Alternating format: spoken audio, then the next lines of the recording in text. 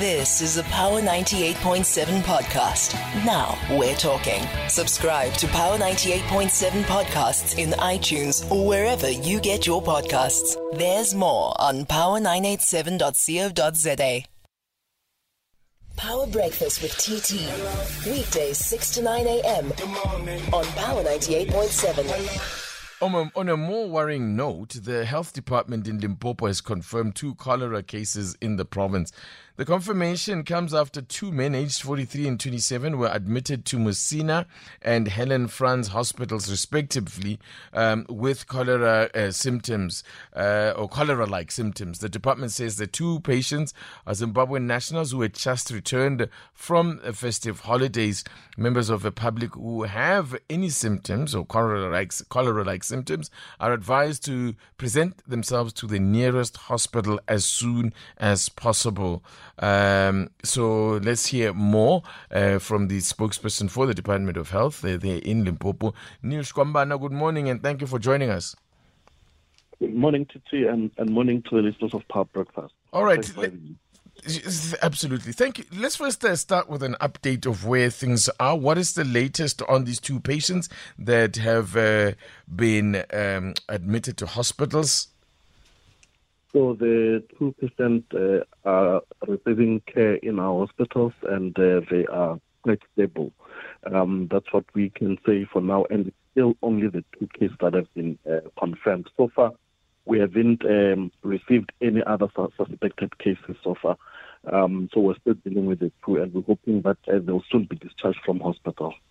Is there any reason on your part for concern that there could be maybe a potential outbreak on the cards here? Because I gather that there has been a bit of an outbreak in Zimbabwe or in parts of Zimbabwe. Is this something that you're aware of? Have you been are you in contact with the authorities on the other side of the border? So as early as December, when we heard that there is an outbreak in Zimbabwe, in Zambia, Malawi, Mozambique, and other SADC countries, we issued out an alert to all our facilities and also a communique to community members to be on alert. The reason was that we wanted our facilities not to be complacent. Suppose a person comes in with cholera-like symptoms, they need to be treated as a cholera patient while specimens are being taken for testing. So, of course, disease does not know borders. So we have to be worried because people walk in and out of, people in Zimbabwe walk in and out of South Africa, and the same is the case with people in South Africa. So people walk in and out of Mozambique from South Africa and vice versa. So we have to always be concerned when these kind of things are happening in those kind of areas. But for now, we can confirm that we still have not had cases that point towards the South African sources. But we continue to be on high alert, working with other authorities to ensure that we check all our water sources and everything that is related to it, because cholera is a waterborne disease. What is the status then in those countries that you've listed where there was said to be an outbreak? Have they brought it under control, or are they still in the grips of some kind of outbreak? Look, I think mostly we rely on media reports that still indicate that they are still grappling with the challenge. You would know that you rely on media reports. Mostly and other communication between the authorities. In most cases, you find that media is more for the public. Media is the most reliable source of information. But I'm talking about you as a department. You've just said that you have been in contact when you first you put out an alert when you first heard about outbreak. So I would imagine that you're keeping tabs on what's happening. No, through the National Department of Health, of course.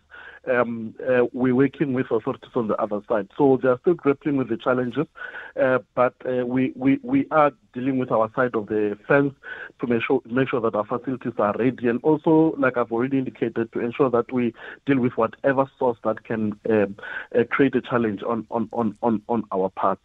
So you will remember that one case of a cholera is classified as an outbreak. So if you've got one case, you already have an outbreak. As if the important thing is to make sure that you trace it and see exactly where it's coming from, so that you deal with it at that level. Okay, so as things stand, those 2 are still receiving treatment in hospital. Yes. Okay. Thank you very much for that update. That's Neil Shkwambana, who is the spokesperson for the Department of Health in Limpopo. It's 8 o'clock. You've been listening to a Power 98.7 podcast. For more podcasts, visit power987.co.za or subscribe wherever you get your podcasts.